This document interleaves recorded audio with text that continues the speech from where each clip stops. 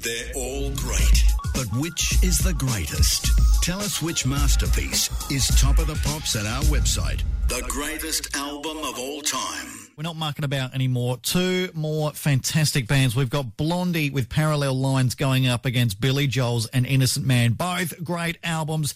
Looking forward to it. You've still got time to have your say. Go to triplem.com.au. Let us know which album you reckon should progress to the next step.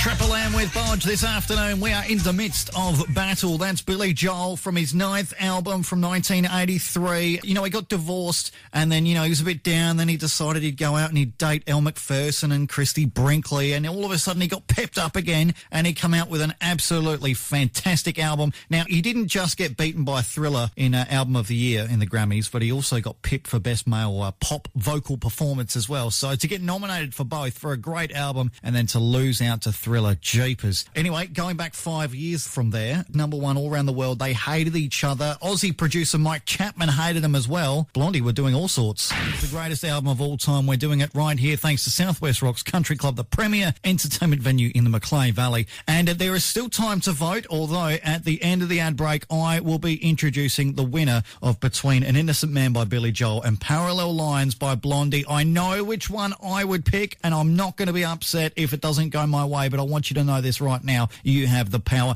And sometimes the process is very, very painful. I'm a massive Billy Joel fan. I love him. But he got 45% of the vote, and it's not down to me. It is down to you, the listener. Blondie has taken out this round with a 55% win. This is Parallel Lines' biggest single. It is Heart of Glass on Triple M.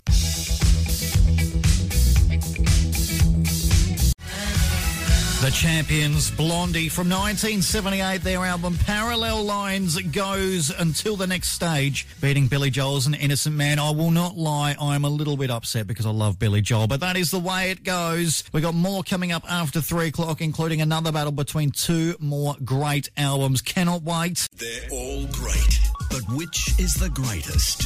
Tell us which masterpiece is top of the pops at our website. The greatest album of all time. Triple M.